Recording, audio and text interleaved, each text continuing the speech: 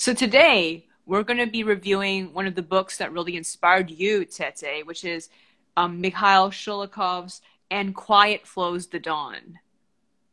Yes, yes, we are. That was a very influential and remains an influential book, as well as a bit of a Bible concerning like cultural and historical things that inspired, well, not really inspired, but rather helped gain the context and ideas and accuracy, hopefully, for 70 fierce years. Exactly. And I'm just going to give a little bit of background about the series, but I'm just looking at the hard copy that you gave me a few months ago. And it says Mikhail Sholokhov was awarded the Nobel Prize for Literature in 1965. And Yes. here's another quote from the New York Times. In this enormous epic of Cossack life during the revolution, Mikhail Sholokhov has achieved even greater power, sustained narrative gift, and stirring human truthfulness. Exactly. It's a very hard-hitting book. I think it's I think it's underrated. It's severely underrated, and I wish more people would read that. Don't get me wrong, Tolstoy's great, and Dostoevsky, of course, is, just magnificent. Um, but, I think a lot of people overlook Sholokhov because maybe it's too niche for people. I don't know. I just think a lot of people are sleeping on this, and they should read Quiet Flows the Dawn. And his other series too, like, The Dawn Flows Back to Sea, Harvest of Tomorrow, The Fate of a Man, anything by Sholokhov. He's very hard hitting. Right. And here's a little bit about the background of the author for those who are interested. So he is writing about something that he himself experienced. Mikhail Sholokhov was born in 1905 in a village in the Don region of a family that had been living there for many generations. Despite poverty, he was able to attend school in Moscow. At the age of 15, he returned to his native village to become a school teacher, then a statistician, a food inspector, and held various other jobs. He began writing when he was 18 years old. Today, he is the Soviet Union's, well, I mean, this is written in the past, most famous and widely honored living novelist. And Quiet Flows the Dawn was published in 1928 in the Soviet Union and in the United States in 1934. Its sequel, The Dawn Flows Home to the Sea, available in vintage books, was finished in 1939 and appeared in America in 1940. Although each is complete in itself, the two books are often referred to under the title The Silent Dawn. Other volumes by Sholokhov that have been translated into English are Harvest on the Dawn, Seeds of Tomorrow, and Tales of the Dawn. In 1965, Mr. Sholokhov was awarded the Nobel Prize for Literature. It does bear testimony, I think, to, I mean, write. I think it's wonderful when an author can write what he knows, and Sholokhov embodies that. Like I think a lot of great Russian masters, and I think like for people who love Russian lit, I mean, you haven't gotten to Sholokhov, read Sholokhov. Right. How would you describe his style compared to, someone who is more romantic, like Tolstoy or Dostoevsky? Very good question. So basically, when a lot of people read Russian lit, the first thing everyone weans everybody on is Tolstoy. Tolstoy is at heart a romantic narrative. He is very idealistic. He is very religious. Unfortunately, there are times where there's this flaw with Tolstoy, which is just my personal opinion, but, no one come with an axe after me. Sometimes Tolstoy comes off as slightly Dickensian. And when I say Dickensian, I mean he writes a little bit like Dickens in the fact that, especially when he's writing about peasantry or people that he does not know the world about, he tends to do it in very generalized terms. It feels very distant, very sentimental. It feels like a stereoscope, and it just shows sort of the distance removal of Tolstoy from that world. Even though he tried to live as a peasant and all that, the thing is, although he idealized peasant living like many in the nobility did, he could not understand it. He could not fully survive it. And, as a result, it becomes stereoscoped. So Tolstoy's style compared to Sholokhov has lived in the world that he's writing about. He knows every detail right from the grit of like details that no one would think about, um, like for example, now this is something I know, having grown up in kind of an agricultural culture. For all you folks out there, I live in the middle of nowhere in Pennsylvania, surrounded by Amish and farmers, so a lot. You will learn a lot of these things. But one thing, a little detail I loved was Sholokhov describing Gregor. Now, when you have leather, you have to grease it up. Now, some people buy linseed oil like we do around here, but Gregor is using, I think, pork grease to take care of the leather, because you don't want leather to dry out. If it dries out, it rots, it snaps. Especially if this is your saddle and your saddle snaps, you are done for. You don't want anything of leather snapping or ruining on you, so you need to keep it well oiled.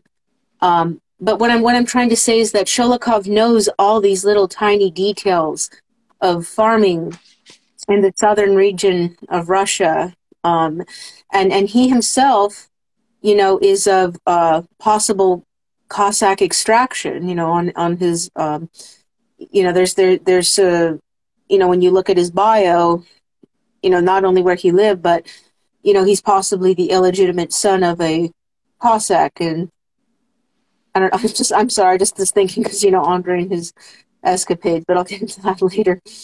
But basically, to fully answer the question, compare Tolstoy to Sholokhov. Tolstoy is wonderful, but he meanders a lot with the religious ideals, romantic notions, stereoscoping, and cramming way too many historical details. Sometimes Tolstoy is like Victor Hugo, and it's irritating. But Sholokhov knows when to trim down the historical details and get to the heart of the plot, and Sholokhov's pacing is brutal. You have to keep up with it. It is more brutal than I don't know what. It is like a 10-mile jog, 5 a.m. in the morning. Mm-hmm. Yeah, there's a lot of information in Tolstoy. Yeah, there is. Sometimes Tolstoy info dumps, I think. I think it's also because, when he was writing for a serial format. That's true. Like, I think he was getting paid by the word like Victor Hugo. Oh my gosh, no wonder. Yeah, I don't know if Sholokhov was doing that, or did he just publish it all as one book? He published it, I believe, as kind of like not quite a serial, but somewhat of it. But the thing is, it was a sort of a slightly political commission. But then also, too, Sholokhov struggled with plagiarism because somebody claimed he plagiarized it from someone. But I don't think he did, and of course there's been contrary to show that he is innocent of plagiarism. I honestly think it's just, political backbiting. I mean, 1920s, newly formed Soviet Union. I mean, that's not the friendliest place to start literary movements. I mean, or be involved in literature, because people are going to stab you in the back. I mean, I think about look what happened to Mayakovsky. I mean, he pretty much got eaten by the dogs. In your opinion, what about this book is lacking? What's lacking in Quiet Flows the Dawn? I think sometimes it becomes too heavy with its political message, or rather its political posturing, because it's never outrightly said, but there is a lot of political posture. But remember, Sholokhov has to write in favor of where he's living. And he has to make communism look good. And if he says anything to the contrary or critique it, this lands him in hot water. And more than hot water, more like the gulag. But what also lacks in Sholokhov's works, unfortunately, sometimes a lot of his work feels extreme. A lot of the events in Quiet Flows the Dawn focus on violence, sexual assault, rape, domestic violence. sort of a cold-hearted brutality. And this is kind of a flaw I see with some other modern Russian writers, like say Solzhenitsyn and other writers. The thing is, are these events exaggerated for political purpose? I mean, is everyone murdering and raping each other? I mean, yes, the world is frightening and brutal and terrifying, but I think I want to think, as much as I can be slightly misanthropic at times, I want to believe that a lot of fellow human beings have a consciousness and won't do dreadful crimes against people. I want to believe that. But unfortunately, the world proves me wrong otherwise. But like I said, even if these events are happening, are they going to happen coincidentally to these major characters or just random people at random times, which is what, just the way fate processes is how it goes. If that makes any sense. So I think that's the only thing I feel lacking in Sholokhov. Sometimes it does feel a little bit like Camera Lens, where he fails to focus on the psychology of the character, and then it kind of veers, not into Tolstoy, but it veers a little bit into Chekhov, where Chekhov is giving us Camera Lens, where we see the outwardness of the character, or the exterior, but we don't get to see the interior. So it feels it's sometimes theatrical and cinematic, which is why Quiet Flows the Dawn has received about I would say several adaptations for film and television, some of which I think were done very well. I think the 1950s version will always remain, I think, the best, because it felt the most accurate in terms of style and tone, while I didn't quite... There were some things I liked about the 2015 television series, but the casting was all wrong, and everybody was like, I don't know, I feel like ethnically miscast. That's right.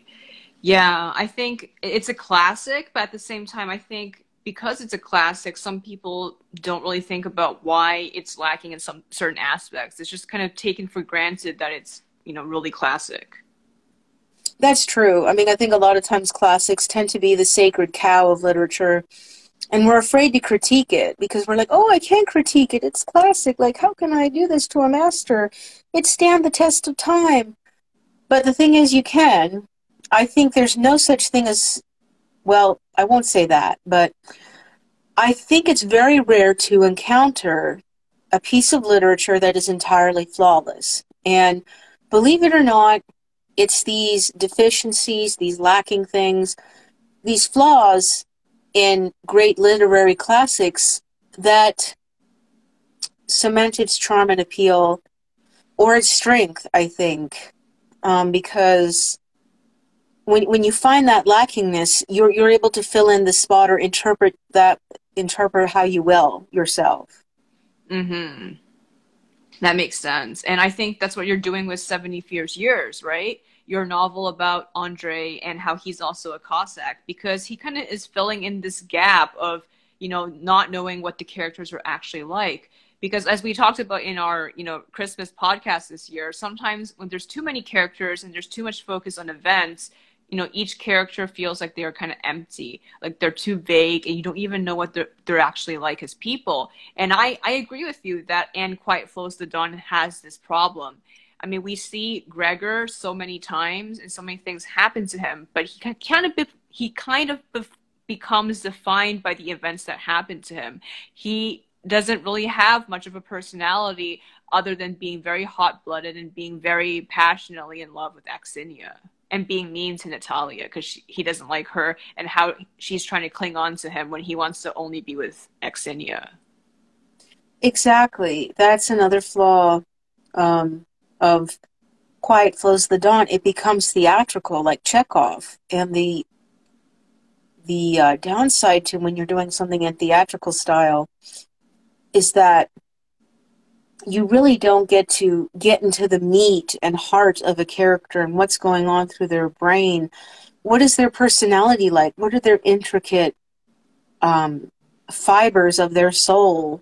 What are the small details? Like, what is their favorite food? You know, what are they as a human being in the sense of self? I think the greatest, maybe the greatest glaring flaw is that the characters feel like they lack a sense of self because they seem like actors within the Mm-hmm. panorama of the events, and they are only defined by their reactions to said events. I totally agree. And I think this is a problem we discussed yesterday too. Kind of like how the Frost Lord's kind of he's kind of reacting to all the events you put into his life, especially the human part of his life, which was strangely cut off from the Frost Lord part of his life.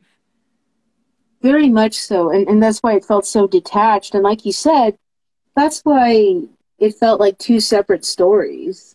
Right, and that's why I warned you against cramming in too many details. Because it felt like to me, to an outsider who wasn't in your mind when you were writing it, it felt like you were cramming too many details into one person's story because you thought that, oh, this would give more exposure to the character. Because a lot of people like angsty backstories, and you wanted to explore certain things, but you didn't want to create a new character because people already knew the Frost Lord, so you didn't want to create a new character that no one would pay attention to. Exactly, exactly. When you have a character that a lot of people like and they're clamoring over, you just want to run with it. And that is such a tempting pitfall for many creators. And I fell into that. And I'm glad that I left that behind. I think Andre's the perfect balance. There's nothing in his life that feels like it's crammed in, and it just feels so natural. Even though, like the Frost Lord, he does change a lot, especially since, the communist revolution changes his whole life and the trajectory of his life. It never feels like he becomes a different person. No, no, it doesn't. He will always remain Andre. I mean, even as an old man, this old, army dog. I shouldn't say dog. I mean dog in the most loving way, but he's still Andre. I mean, he's still loudmouth, opinionated, but very warm and loving and boisterous. Like we even get to see snippets of this in the beginning, where he's talking on the phone with his granddaughter, Mishatka's daughter, and he's really urging his son to go get the granddaughter a puppy that she wants. Exactly. You know what? Andre also has a voice, and this is what the characters in And Quiet Flows to Dawn don't have. We follow Gregor and Axinia for so many acts, but we never know how they're like, especially Axinia. I think Gregor's not as bad, but Axinia's really bad because honestly, so many bad things happen to her, but you still don't care because she's just a name and a face. Well, not a face even, but I mean, in the movie, she would be a face. That's true. Ironically, the 1950 version of Quiet Flows of the Dawn, it actually feels a little bit more powerful than the book because now you have a face to the characters and you get to see their emotions, and like some of the violence can be pretty terrifying. Like some of the cinematography used, like when Stepan is beating the holy lights out of Axinia, they're actually tumbling the camera around and you really feel it from her POV, and it's pretty shaky. I mean, especially for 1950s Soviet cinema, I'm like, wow, they really went on this hmm one. And another thing is that none of the couples feel convincing, especially Gregor and Axinia, even though they have so much camera time. It just feels like it's there because of dramaticism. There has to be this central couple, and there are all these forces tearing them apart, and this kind of thing. But why are they together? Like I don't even understand what draws them together. That's what always made me question, like, why are they attracted to each other? Why are they so devoted and in love? And What kind of for me, conversations do they even have? Because we don't even see anything. no, we don't. That's, ironically, spoilers for people who didn't read the book. We might as well drop spoilers. I love Bonachuk and Anna. Even though they had such little screen time, I ship them forever in my heart. They are a lot better. They have better dialogue and they feel like they actually have personalities that you want to get to know, even though it's so lightly sketched. Especially Anna. I think her family, like her mother and sister, kind of added a little bit to it, even though it was so short. Like you wanted to know more about her and how she's a student and how she got into communism. Exactly. Anna was so compelling. Like the first pages I saw Anna, I was like, I love and cherish this woman. She's amazing. You know, the fact that she gets involved, you know, with her political and social convictions, and she's risking her life and she's cross-dressing. I mean, what an amazing woman.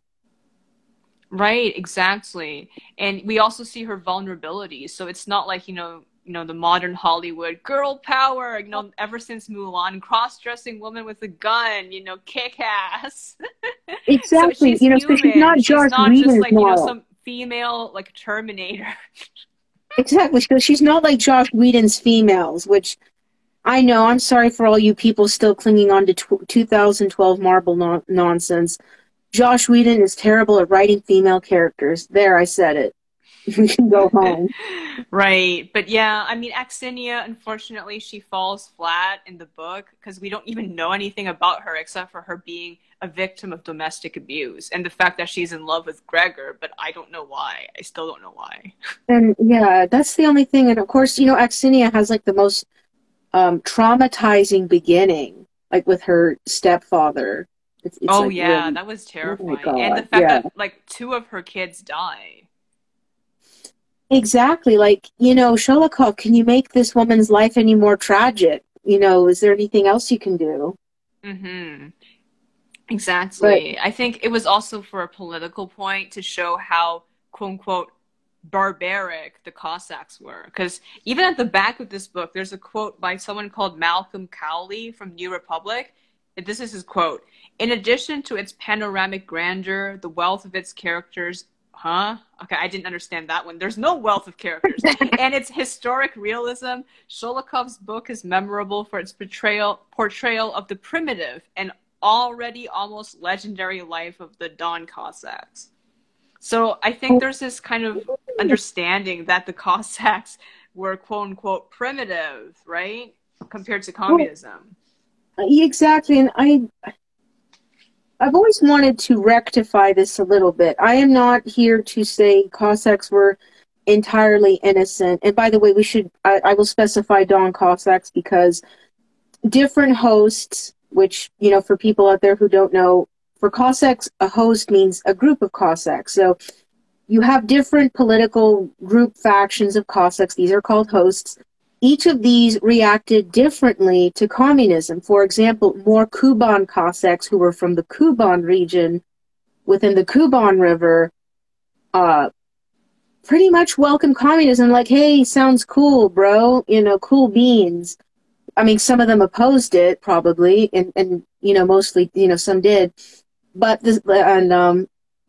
and for the other ones, it's there's less data available, but it's like communism came like, whatever. But the Don Cossacks opposed it because the Dons were the most central and organized and political.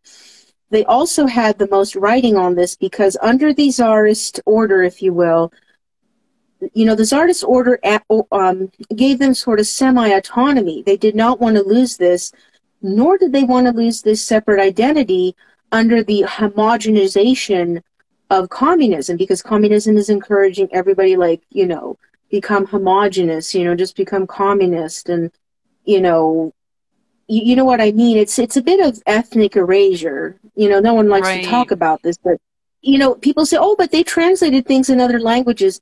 Ethnicity, culture, identity is not always language based. It can be traditions, ideas, thoughts, political or social autonomy, and communism sought to eradicate that. And I guess what I want to show is that from what I've gotten channeled from Andre, not everybody is some savage barbarian, raping and beating everybody. They are human too. They Mm-hmm. have lives too, and they have differences, and they did a lot of things that weren't innocent, but they weren't these demonic monsters. Exactly. Right. Yeah, Yeah. I totally agree because like I'm not going to read out anything here because it's too long, but I'm just looking through the book and I do recall how at the beginning of the book you're basically bombarded with violence. You're bombarded with some very traumatizing violence. Like, oh my gosh, they're really writing this. Like, after this, I mean, it really rattles your nerves. Just Sholokhov just bombards us with this violence. It's almost like reading a crime rap sheet or something. Mm-hmm, exactly. But yeah, Oh, but it is well described. Just like in your book, 70 Fierce Years, the first part of the book is basically just about Cossack life, right? And I guess yeah, Grisha's already kind of grown up, but he's still very young. And then still for really. Andre, I mean, he grows up as a kid, as a teen, and then, all the way until, he's in his 20s, right? And then, it's the war, and then suddenly everything changes. And for him, I mean, for Gregor, it's also the war that changes him a lot, but we never see the interior of his life. We can see from the outside something has changed because he seems a lot more serious and sad, and he has, PTSD recollections of killing people, especially the Austrian soldier. But, you know, we don't really see much other than that. We still don't really understand who Gregor is as a person, even by the end of the book. Exactly, we don't, and that's one of the disadvantages of how Sholokhov presents this. As I said, he's doing it. He has these psychological interludes, but there has to be more than psychological interludes to build a character's voice and to build who they are.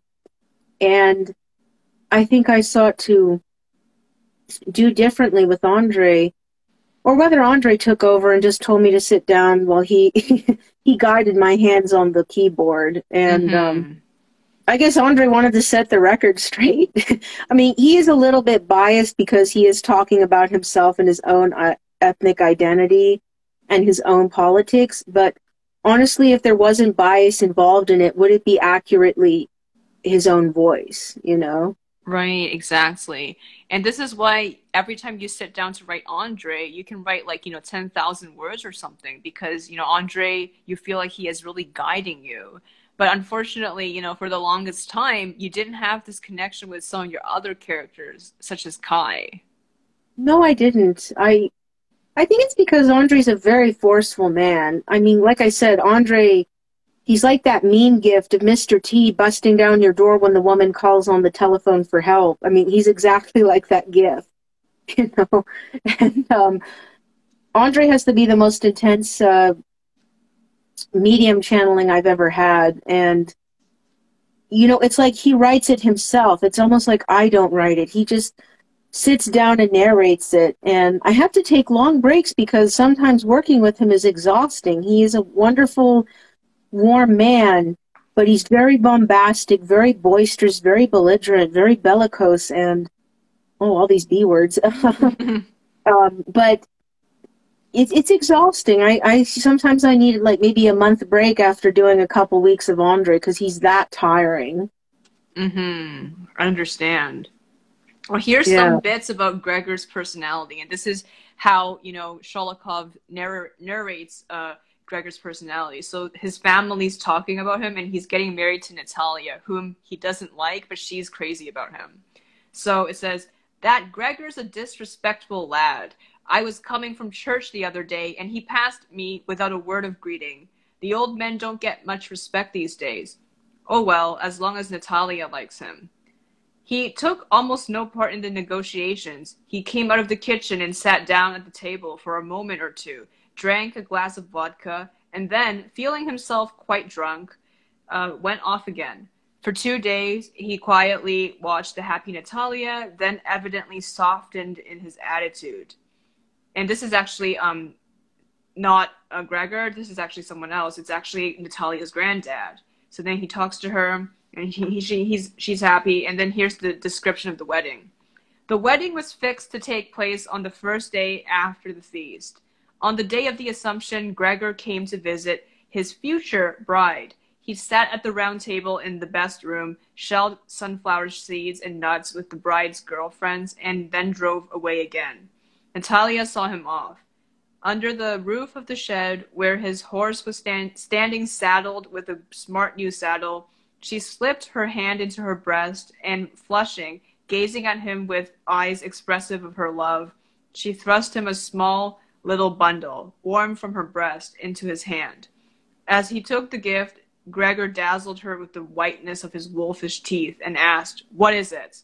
"You'll see. I've sewn you a tobacco pouch. Gregor irresolutely drew her towards himself, wanting to kiss her, but she held him forcefully off with her hands against his chest, bent herself back, and turned her eyes fearfully towards the window of the hut. They'll see us, she whispered. Let them. I'm ashamed to. Natalia held the reins while he mounted. Frowning, Gregor caught the stirrup with his foot, seated himself comfortably in the saddle, and rode out of the yard. She opened the gate slightly and stood gazing after him. Gregor sat his horse with a slight list to the left, dashing, waving his whip. 11 more days, Natalia mentally calculated, and sighed and smiled. I love that description. It paints a beautiful picture, and I think it reveals these little tidbits of Gregor's character. But if anything, I think it reveals more of Natalia's character. Yeah, I think more of Natalia. Gregor is still a little bit vague here. I mean, from what people are saying, he's disrespectful, and we know he's hot-blooded because of his affair with Axinia, and he seems kind of detached from Natalia. Yeah, he does. And also, like, here's the thing: it's such a mismatch because Natalia's modest, meek, and shy. Gregor is, well, for lack of a better word, he's a bit of a horn dog, and it just ain't gonna cut it. And this is, of course, why, going back to 70 Fierce Years, who but anybody who on earth is going to handle, who's going to handle about 40 years of marriage, well, I guess 40 years of marriage, almost 40 years of marriage, to Andre than Tatuzzi? I mean, what other woman on this earth could handle Andre like that? That's true. I don't think Andre's nearly as bad as Gregor, though. Gregor's more Valens. I think he's also meaner, too. Because, I mean, I think he's kind of selfish with Natalia. Like, he knows that she loves him, but then he kind of likes denying her a little bit. Kind of Yeah, he almost does. He's mocking very her. mean. Yeah, he is. He's being mean and mocking her. And it is mean. For example, how Andre would have reacted, with Natalia if he had to have gotten married in such circumstances. I think he'd be more thoughtful. I think he'd try to figure out what she likes. And yeah, Andre's a bit of a flirtatious horn dog. And I mean, he gets almost French many times. He's like Pepe Le Pew sometimes, but um, I think he would have respected her boundaries, I think, a little bit more. And Andre's the sort of person, if he knows that you like him, he's more than eager to accommodate.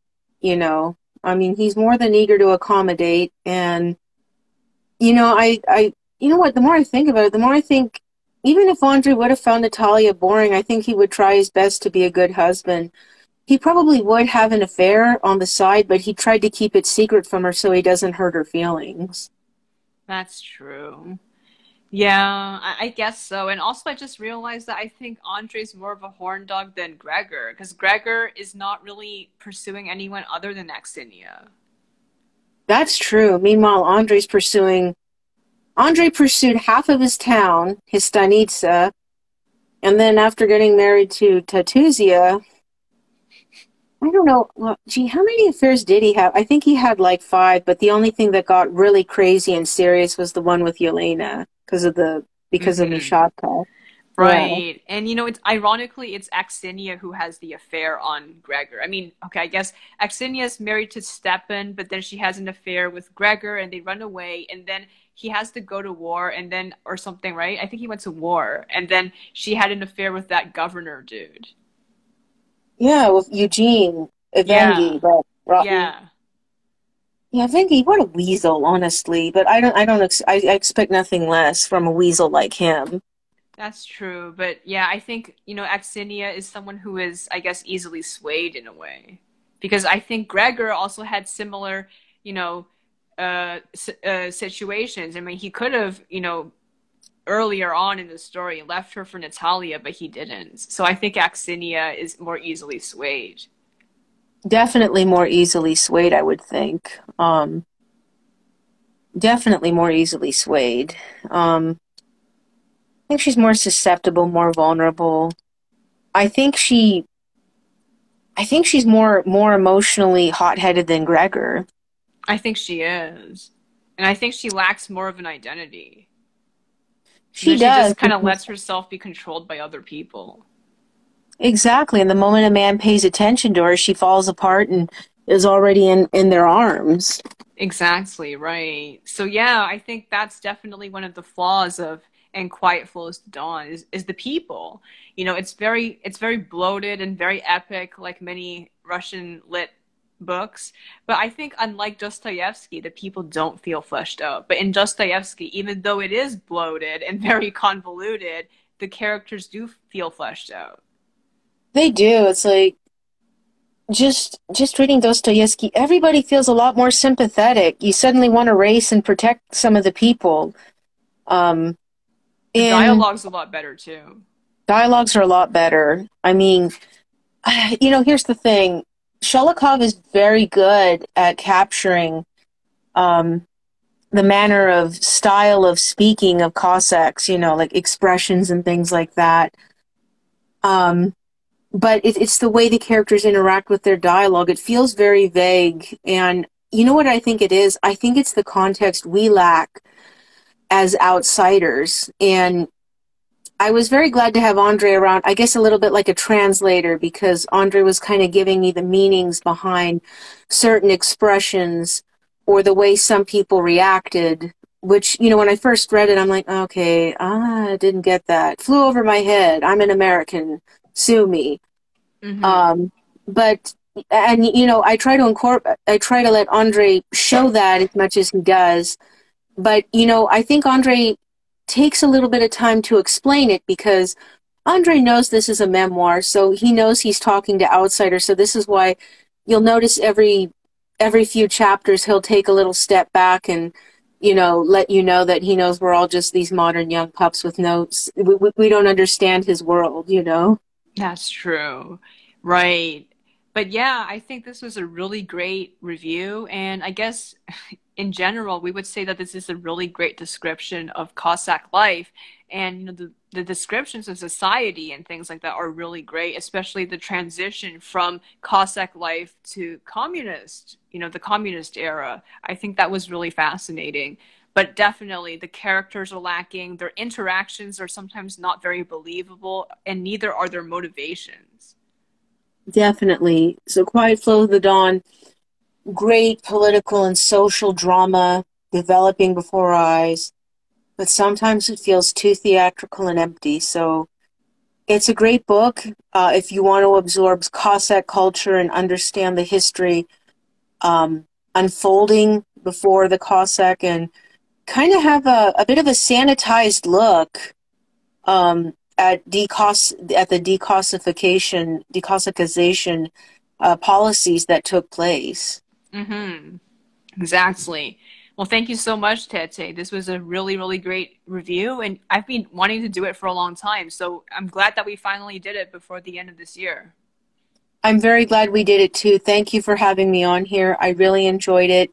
And thank you so much for setting this up. All right. Thank you. Bye. Bye.